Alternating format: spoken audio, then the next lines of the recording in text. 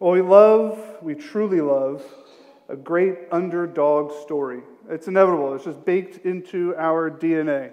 We just love any story where there is this great triumph over the impossible, where the statistics don't line up, where there is greatness, proven greatness, despite the odds, where there is a lowly team person, whatever it might be, proving everyone wrong. We love a great underdog story. That's why, as I cheer for my favorite sports teams, the moment they lose or they're out of the playoffs, I just see who has the lowest record, who has the worst record. That's the person I'm cheering for now, because I just want to see the greatness unfold. I want to see the unpredictability of it. I want to see something that was not supposed to happen. I want to see that unpredicted glory happen. Some days, we probably don't think about it this way, but some days we feel like the underdog, right? Those same impossible circumstances are now piled up against me. Those terrible situations now piled up against me. And whether it's the beginning of the day or the end of the day, you already have this overwhelming feeling that everything either will go wrong or everything already has gone wrong. Is this your morning so far? Good. Everybody's having a perfect Mother's Day morning. That's great. I'm so glad for you guys. I think some days we just feel like the underdog. The stats don't line up. We imagine zero futures where the day could be considered a success. But then, miraculously, at the end of the day, it actually happened. We actually have a good day, right? We are the underdog. Those impossible circumstances turned out to be possible. Amen. Right? The terrible situations turned out to be not that terrible. Your boss wasn't that horrible of a person today. All right? And despite that overwhelming feeling that everything will go wrong or everything has gone wrong, we get this glimpse through the murky, dark mire of that desperation, that despair. We see that really everything has gone kind of well. And in that moment, we pat ourselves on the back and say, I am the triumphant underdog. I have conquered. I am victorious. I am triumphant. Can we possibly say that, though? Can we look at the world around us and say, I am the underdog?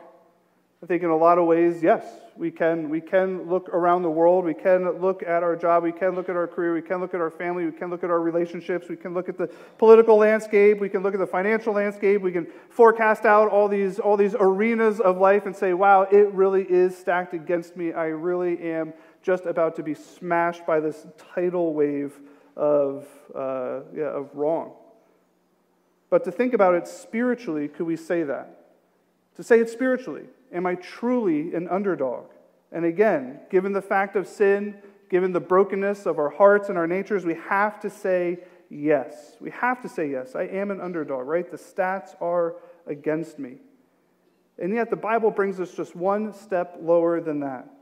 If there's the top dog, and then there's the underdog, the Bible really paints the picture that you and me, we are the never dog. We are the ones who are crushed beneath everything else, just scraping for that top spot. We might be tempted to think that there is a part of us, there's a piece of us that can actually triumph spiritually. There might be an argument in our hearts. Right? There might be, again, this temptation to think that just some way, somehow, if I can just put it all together, that I will actually be able to say, I have done it spiritually. The Bible paints this hard truth for us that we can never do that. That there's no amount of our, even just prolonged faithfulness that can ever be stockpiled tall enough that the Lord should say, thank you for being that faithful. I now bring you into my family. Today's passage is going to serve us in two distinct ways. The first is going to remove from us, and I think this is what Paul is doing in Romans so far, is going to remove from us any hope, any desire, any practical plan of mounting the evidence of our own faithfulness before the Lord. It is going to, in that sense, give us a hopelessness toward our own efforts of faithfulness. But at the same time, it is going to come alongside us and encourage us that really the advantage we seek from our work, the advantage we seek from our faithfulness, is really only found in one person. And that advantage is God. The big idea for today in this passage is God's faithfulness is our only advantage. Again, this is going to critique our own hearts, but then it's going to encourage us nonetheless. God's faithfulness is our only advantage. Look at it with me here in verse 1. He asks the question right off the bat. This is the question that governs the entire passage. Then what advantage has the Jew? Or what is the value of circumcision? Last week's passage, the paragraph right before this, was difficult, but it was crucial for the Jewish people in Rome. They heard the truth that salvation doesn't belong to the bloodline Jewish person. Salvation belongs to the spiritual Jew. And Paul goes into great detail outlining how the spiritual Jew isn't the one who works. It isn't the one, as we read here, who values circumcision, who performs the law rightly, but it is the one who has his heart circumcised, the one who is faithful before the Lord. It's not law-keeping that saves the Jewish person. It is faithful obedience that saves the Jew. And so Paul, knowing that was very destructive to the idea of how secure the Jewish person was in their heritage, now launches into this rhetorical debate. You'll see here as Mike was reading and I read it, it's like this question and answer. Paul is trying to get ahead of the curve here for those who are going to be reading his letter. He's trying to get ahead and say, these are the questions that I know you guys will ask, so let's just spend some time to answer them. So, first question, then what advantage has the Jew? Again, he's asking the question, well, if law-keeping isn't going to secure salvation, then is there actually any advantage for the Jewish person? And the answer, of course, is no, right? It does not. Law-keeping is ineffective at bringing salvation to the Jewish person. So then the follow-up question is, because probably the Jewish people would think, well, we have many advantages, so what are some of those advantages? And he asks the question then, okay, what is there? Is there any advantage at all? Verse 2 answers the question. He actually says, much in every way. He says, there are many, many of them, and he gives the chief one of them all. To begin with, the Jews were entrusted with the oracles of God.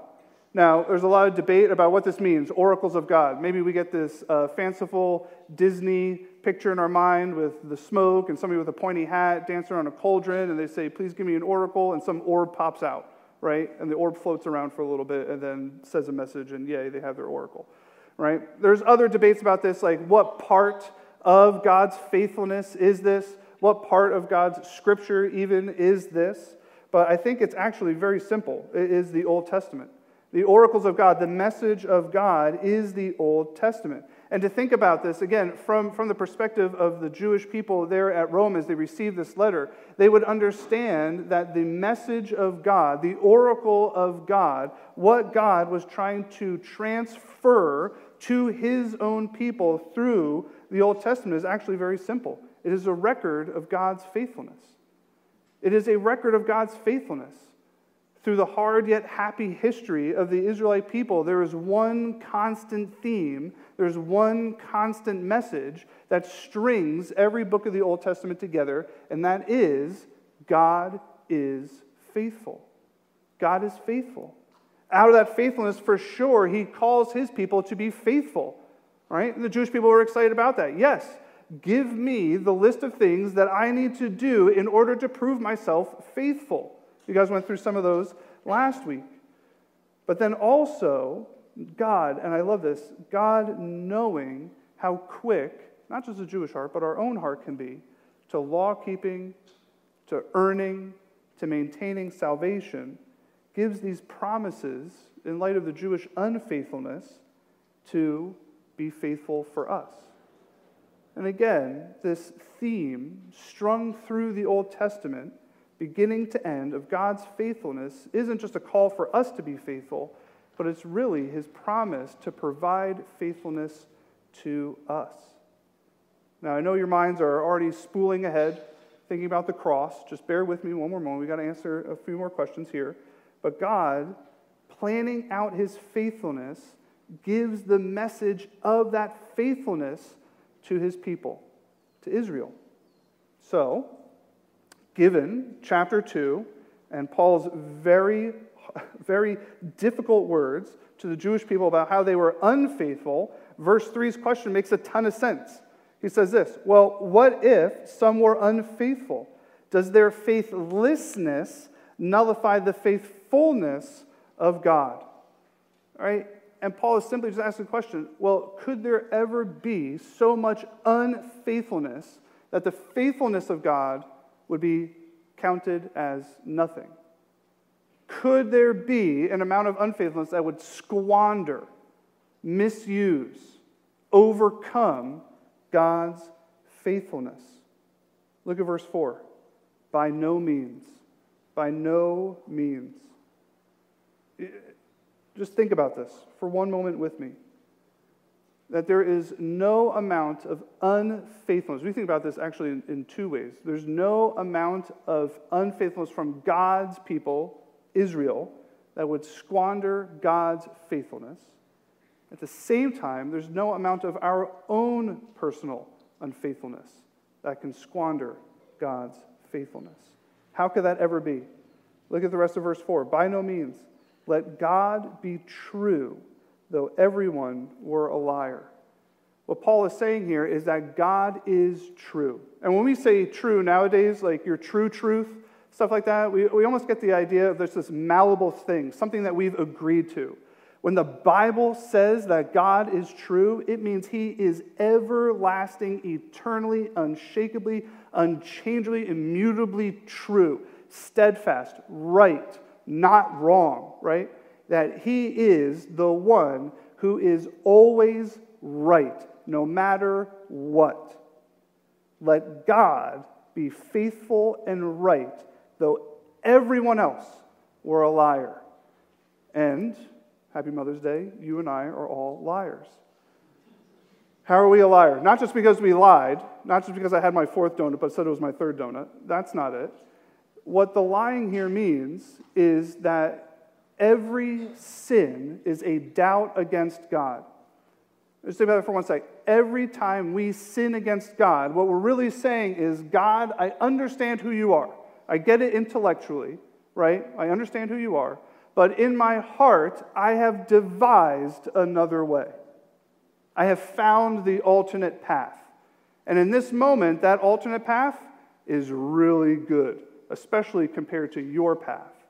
So, what happens in that moment? Every sin is a sin. It's a lie against God. So he's not just talking about saying something that is untrue, because God is true. What he's saying is God is this faithful, everlasting, eternal, righteous rock that will never, ever change, and every one of our sins is directly against God. We make him out to be a liar. In our hearts, we say, God, Father, as faithful as you are, in this moment you have lied and I'm choosing a different way.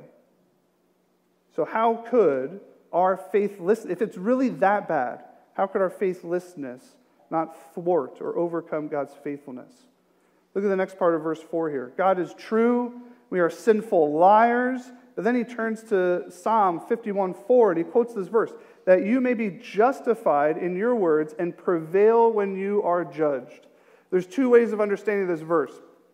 Psalm 51 is that, of course, famous confessional verse of King David where King David has been confronted by the prophet Nathaniel over his affair with Bathsheba, and she's pregnant, and comes to him and says, hey, there's this guy who has a lamb, and this rich guy came and took the poor guy's lamb and sacrificed it for all of his buddies. And David says, I'm going to flip a table on this guy, right? Get this guy in here, let's kill him right now, right? And Nathan goes, well, actually, that's you, right? You're the man who stole from somebody who did not have much, took it from him, and used it for your own good.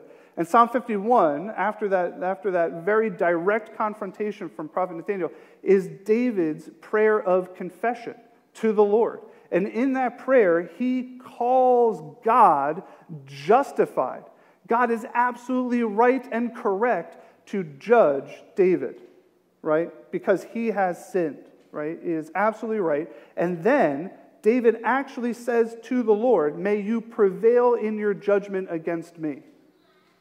David in that moment, confronted with his sin, says, Lord, you have absolutely every right to judge me as a liar and a sinner, and I hope that your judgment is true, right? Take that in for one moment. Paul here, quoting it, actually changes a few words and makes it about not necessarily the subject matter being God, but about the Jewish people. That you may be justified in your words and prevail when you are judged. Saying that Jewish people, I hope that you are justified in your words. Again, picking up this idea of this liar. I hope that you're justified in your heart-level response to God's faithfulness. And when you are judged by the Lord who is over all things, that you would prevail, that you would triumph, that you would have an advantage. Either which way, the idea is the same, that God's faithfulness is the only advantage for the Jewish person. And this correlates to us.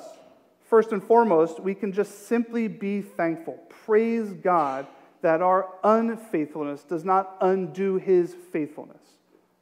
You think about your life, think about your morning, think about all the things that you desire secretly, desire out loud, whatever it might be. Think about how all of your words, all your desires, all of your thoughts are all laced with this thread to be tempted to unfaithfulness.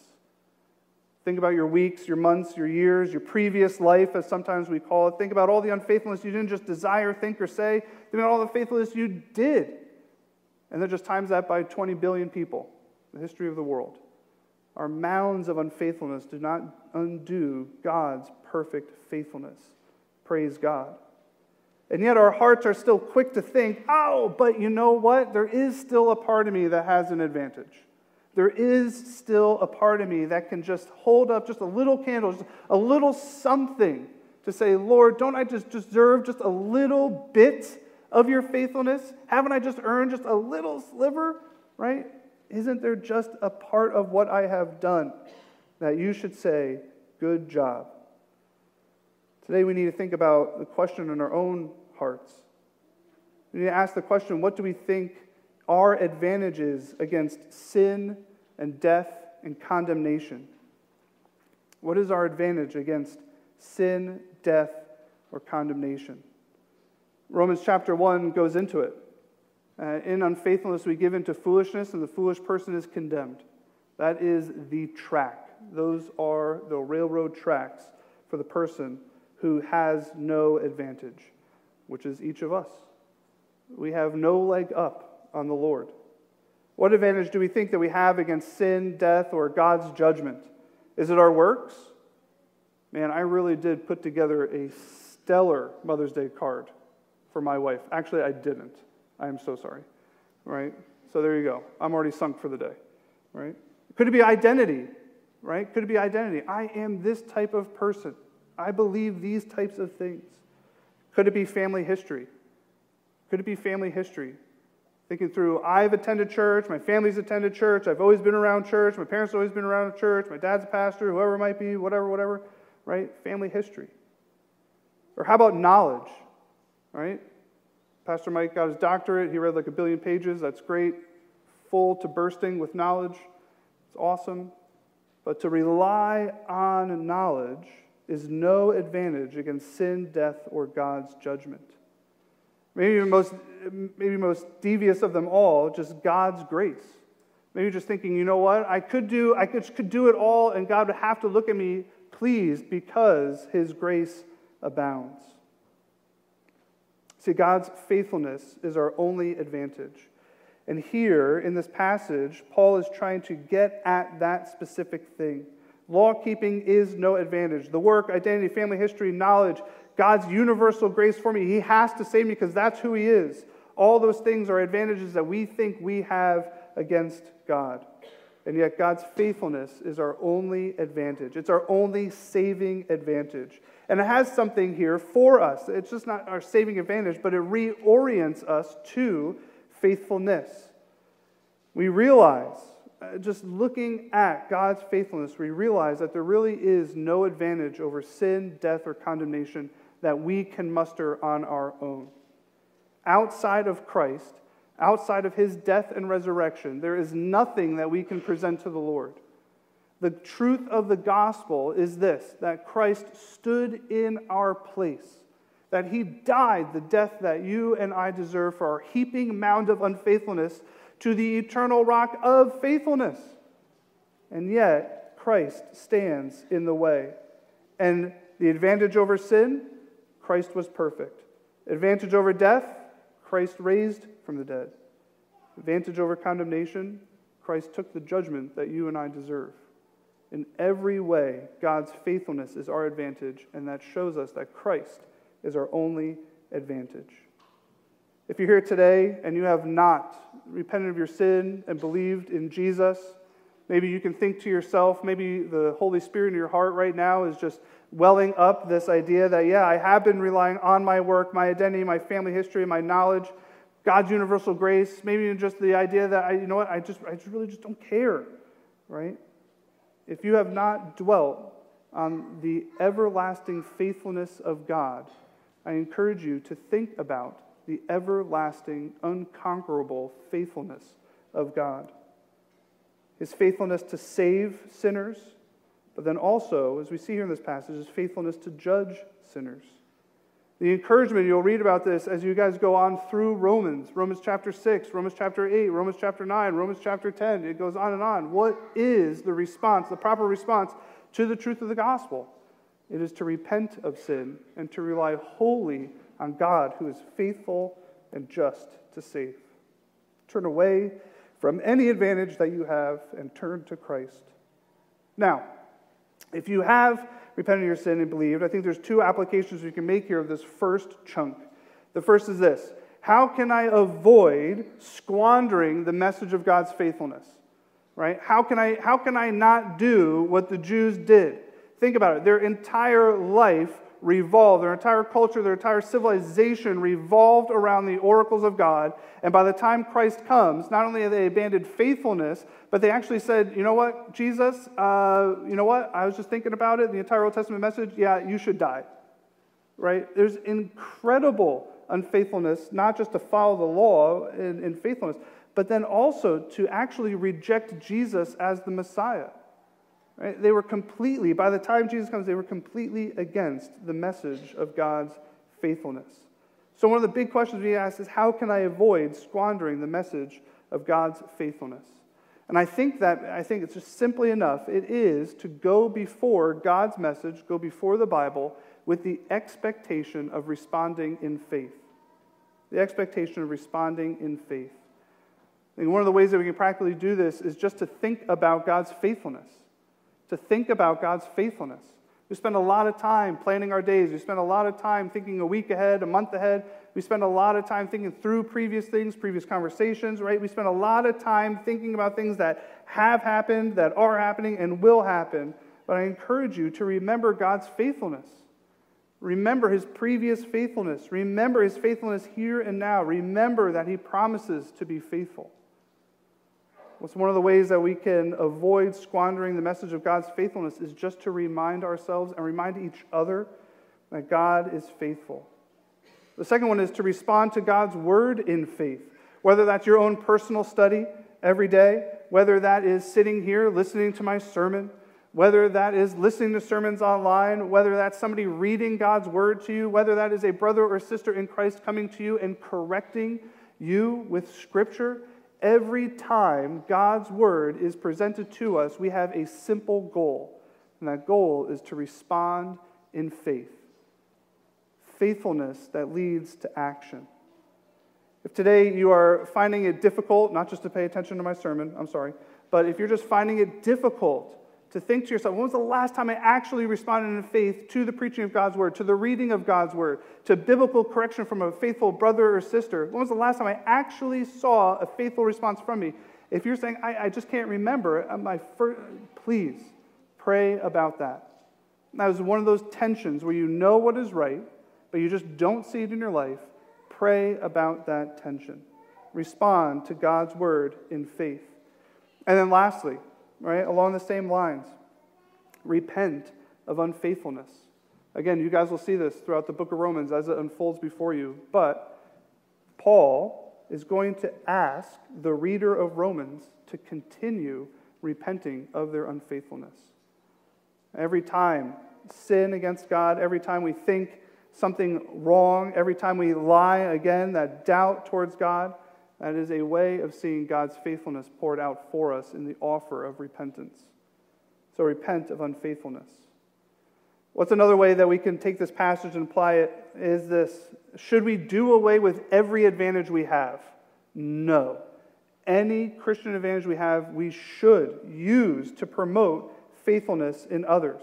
We must promote Christian advantage. Again, it's not for salvation. It's not so that if we do it the best way, right, we'll be able to save people or ourselves, but it's promote faith in others. Some of these things that we can promote, right, here at church, we can promote God's word. We can promote it in each other's lives. Church, are you guys presenting the advantage of God's word to each other? The list goes on. Spouses, are you presenting the advantage of God's word to your husband or wife? Parents, are you presenting the advantage of God's word to your children? Employees or bosses, are you guys advantaging God's word to those you are working with? Young adults, are you guys spending time in God's word to your advantage and the advantage of others? Teens, are you guys spending time figuring out the advantages of God's word? And when somebody tells you the advantage of God's word, is your first reaction an eye roll, like, oh, this is killing me? Or is it, okay, I want to learn what faithfulness looks like to God? Just because there is no advantage for salvation does not mean we do not promote the advantages of the Christian faith. God's word, prayer, worship, gathering together like a church. Let's be a church. Let's be a people who take the advantage of God and use it to promote faith in others. But what we must not do with God's faithfulness is take advantage of it. Look at verse 5 with me. But if our unrighteousness serves to show the righteousness of God, what shall we say? That God is unrighteous to inflict wrath on us. Wow. This is the second objection. First objection is, well, does my unfaithfulness nullify the does my unfaithfulness nullify the faithfulness of God? The second objection is the exact opposite. Well, if my unrighteousness doesn't thwart the faithfulness of God, and if you kind of squint your eyes and think about it real hard, it actually goes to show God's righteousness, well, what do you know? I just get to do whatever I want. No. Does sin actually serve God's righteous plan? Does sin protect us from God's judgment? Look at verse 6. By no means. For then, how could God judge the world? If this were true, if our unrighteousness was actually acceptable by God, just think about this with me, then there would be no grounds for God to continue in his faithful truth. He would nullify verse 4 up above. There's no way. There's no way. God has to judge the sin in the world because he is that righteous. God is righteous, so he has to judge unrighteousness. But this was such a sticking point for the Jewish people that Paul actually goes in and defends himself against their accusations to prove this point. Look at verse 7 and 8. But if through my lie, Paul is talking about himself, right? Through my lie, God's truth abounds to his glory. Again, there we see truth again. If his truth abounds to his glory, why am I still being condemned as a sinner? And why not do evil that good may come? As some people slanderously charge us with saying, their condemnation is just. All right, we have to think about this. I apologize, but we have to go into argument mode here, okay?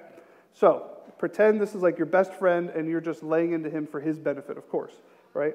To prove the point here, that God's righteousness is not undone by our unrighteousness, Paul defends himself. If Paul's lies are actually serving God, then God could not judge him. Could not judge him. But if that were true, God couldn't or wouldn't, won't or can't judge him, even though he's a liar, then the Jewish leaders shouldn't do that either. Yet, Paul stands under their slanderous condemnation for doing evil in God's name. Those who were against Paul were saying, you are doing evil against the Old Testament law in God's name. Which then, turn the tables on him, is exactly the ministry philosophy that they, the religious leaders, were promoting. I know, that was a lot, but just bear with me. It's a cyclical argument. Paul says, you can't condemn me for the evil that you accuse me of if you also say out of the same mouth that God won't judge unrighteousness. What does this mean for us? It means this. Because God is righteous, licentiousness is taking advantage of God's faithfulness. God's faithfulness is our only advantage, but that doesn't mean we take advantage of God's faithfulness. Neither knowing or trusting him, neither calling him a liar, thinking it through poorly, acting in foolishness when God calls us to wisdom, none of that. Again, he sums it up so well, their argument, verse 8, why not do evil that good may come? There's no way for us to prove good by acting in evil. And just a side note here, thinking about this, also their condemnation is just, right? God's condemnation against them. Just think about it this way. When was the last time God proved he was good by doing evil? Right? When was the last time that God proved he was good by doing evil? Now, of course, God faithfully uses evil to prove his glory and his goodness. But we can be thankful, church, that God never proves his goodness by doing evil. So God's faithfulness is our only saving advantage. That is Paul's argument for this portion of the letter. But he warns us against taking advantage of his faithfulness. What are some ways that we take advantage of God's faithfulness? Well, first, it is simply just that we think we can earn salvation. Secondly, we saw that in the beginning half. Secondly, it is to think that we may live any way we want because God is so faithful, right? To use his faithfulness in our unfaithful ways. That should not be a part of us. Secondly, God's faithfulness doesn't need our faithfulness to be maintained. There's an aspect of our hearts that say, okay, God has saved me, but now I need to maintain it. Now I need to make sure that I continue being faithful so God doesn't cast me back out. But the proper way to see God's faithfulness as an advantage for salvation is simply to be a law keeper for blessing. It says again, not to be saved, but simply by obedience, God shapes us to his glory. Think about it this way, that it's actually because of God's faithfulness, and now I am choosing to be faithful to him, I will obey God's ways, and that is a blessing to me. That is a blessing to me. By faith, obedience to God's way shapes us into God's glory. God gives us his faithfulness so that we may be faithful for his greatness and our good. So the question for us this morning is, where are you taking advantage of God's faithfulness? Is there an aspect of your life where you're saying, because I know God is who he is, I'm just choosing to live whichever way that I want? Or maybe it's because God is faithful, but he's not 100% faithful, I need to chip in order to maintain my salvation. Or maybe it's just refusing to receive his blessing of following his ways, to love him and love others. In either one of these ways, there really is a debate inside of us about the faithfulness of God as an advantage for us, to save us from our sin through Christ. Where are you taking advantage of God's faithfulness? I wasn't alive, but in 1980, at the Winter Olympics, you guys already know what I'm talking about, the U.S. men's team and the Soviet Union team faced off against each other for hockey glory, right? This is at the height of the Cold War. Tensions were high between the U.S. and, of course, the Soviet Union. And this game turned out to be one of the most memorable, if not the most important, game ever played in the 20th century. Does anybody know the name of this game that I'm talking about? Lily? No? What? Are you going to get this one? Miracle on Ice. Just think about those words for one moment. Yes, pinnacle sportsing achievement, right? Absolutely unfathomable. USA had no business being there whatsoever. Soviet Union was running over people, right, at hockey. To think that the USA ended up beating, spoiler alert, the Soviet Union, going on to win gold, is absolutely, without a shadow of a doubt, not a miracle on ice. Think about that. There's been so much ink spilt about what advantage the U.S. had over the Soviet Union. To think about, to pick apart the game minute by minute, second by second, to think about, to see where the advantage actually came through. But there was an advantage. I don't know exactly what it was. I've read that it was just the grit, the determination of the U.S. team to win for the U.S. That might be true, might be something else, I'm not sure. But it was not a miracle. Miracle is something that happens that there is absolutely no possible way for it to ever happen unless there's divine intervention. Yes, this was a true underdog story, but it was not a miracle. God's faithfulness towards sinful people expressed in Christ's life, death, and resurrection, that's a miracle. Against our own unfaithfulness, Christ chooses to be faithful to us. The miracle of our salvation comes only because God is faithful to our advantage. And praise God for that. Let's pray. Heavenly Father, Lord Jesus, again, we thank you for the blessing it is to gather together as people under the faithfulness of Christ. Lord, I pray today that you would indeed help us to not just know that you are faithful, but Lord, that you would help us, Lord, to trust your faithfulness. Lord, help us to turn away from sin that we might justify. Lord, we pray that you would help us to turn away from anything that we would believe would be helpful to our salvation on our own terms. Lord, I pray that we would turn toward you in faithful obedience, Lord, for your glory and our good. Pray, Heavenly Father, that you would do this through the power of the Spirit in us. And we pray in Jesus' name, amen.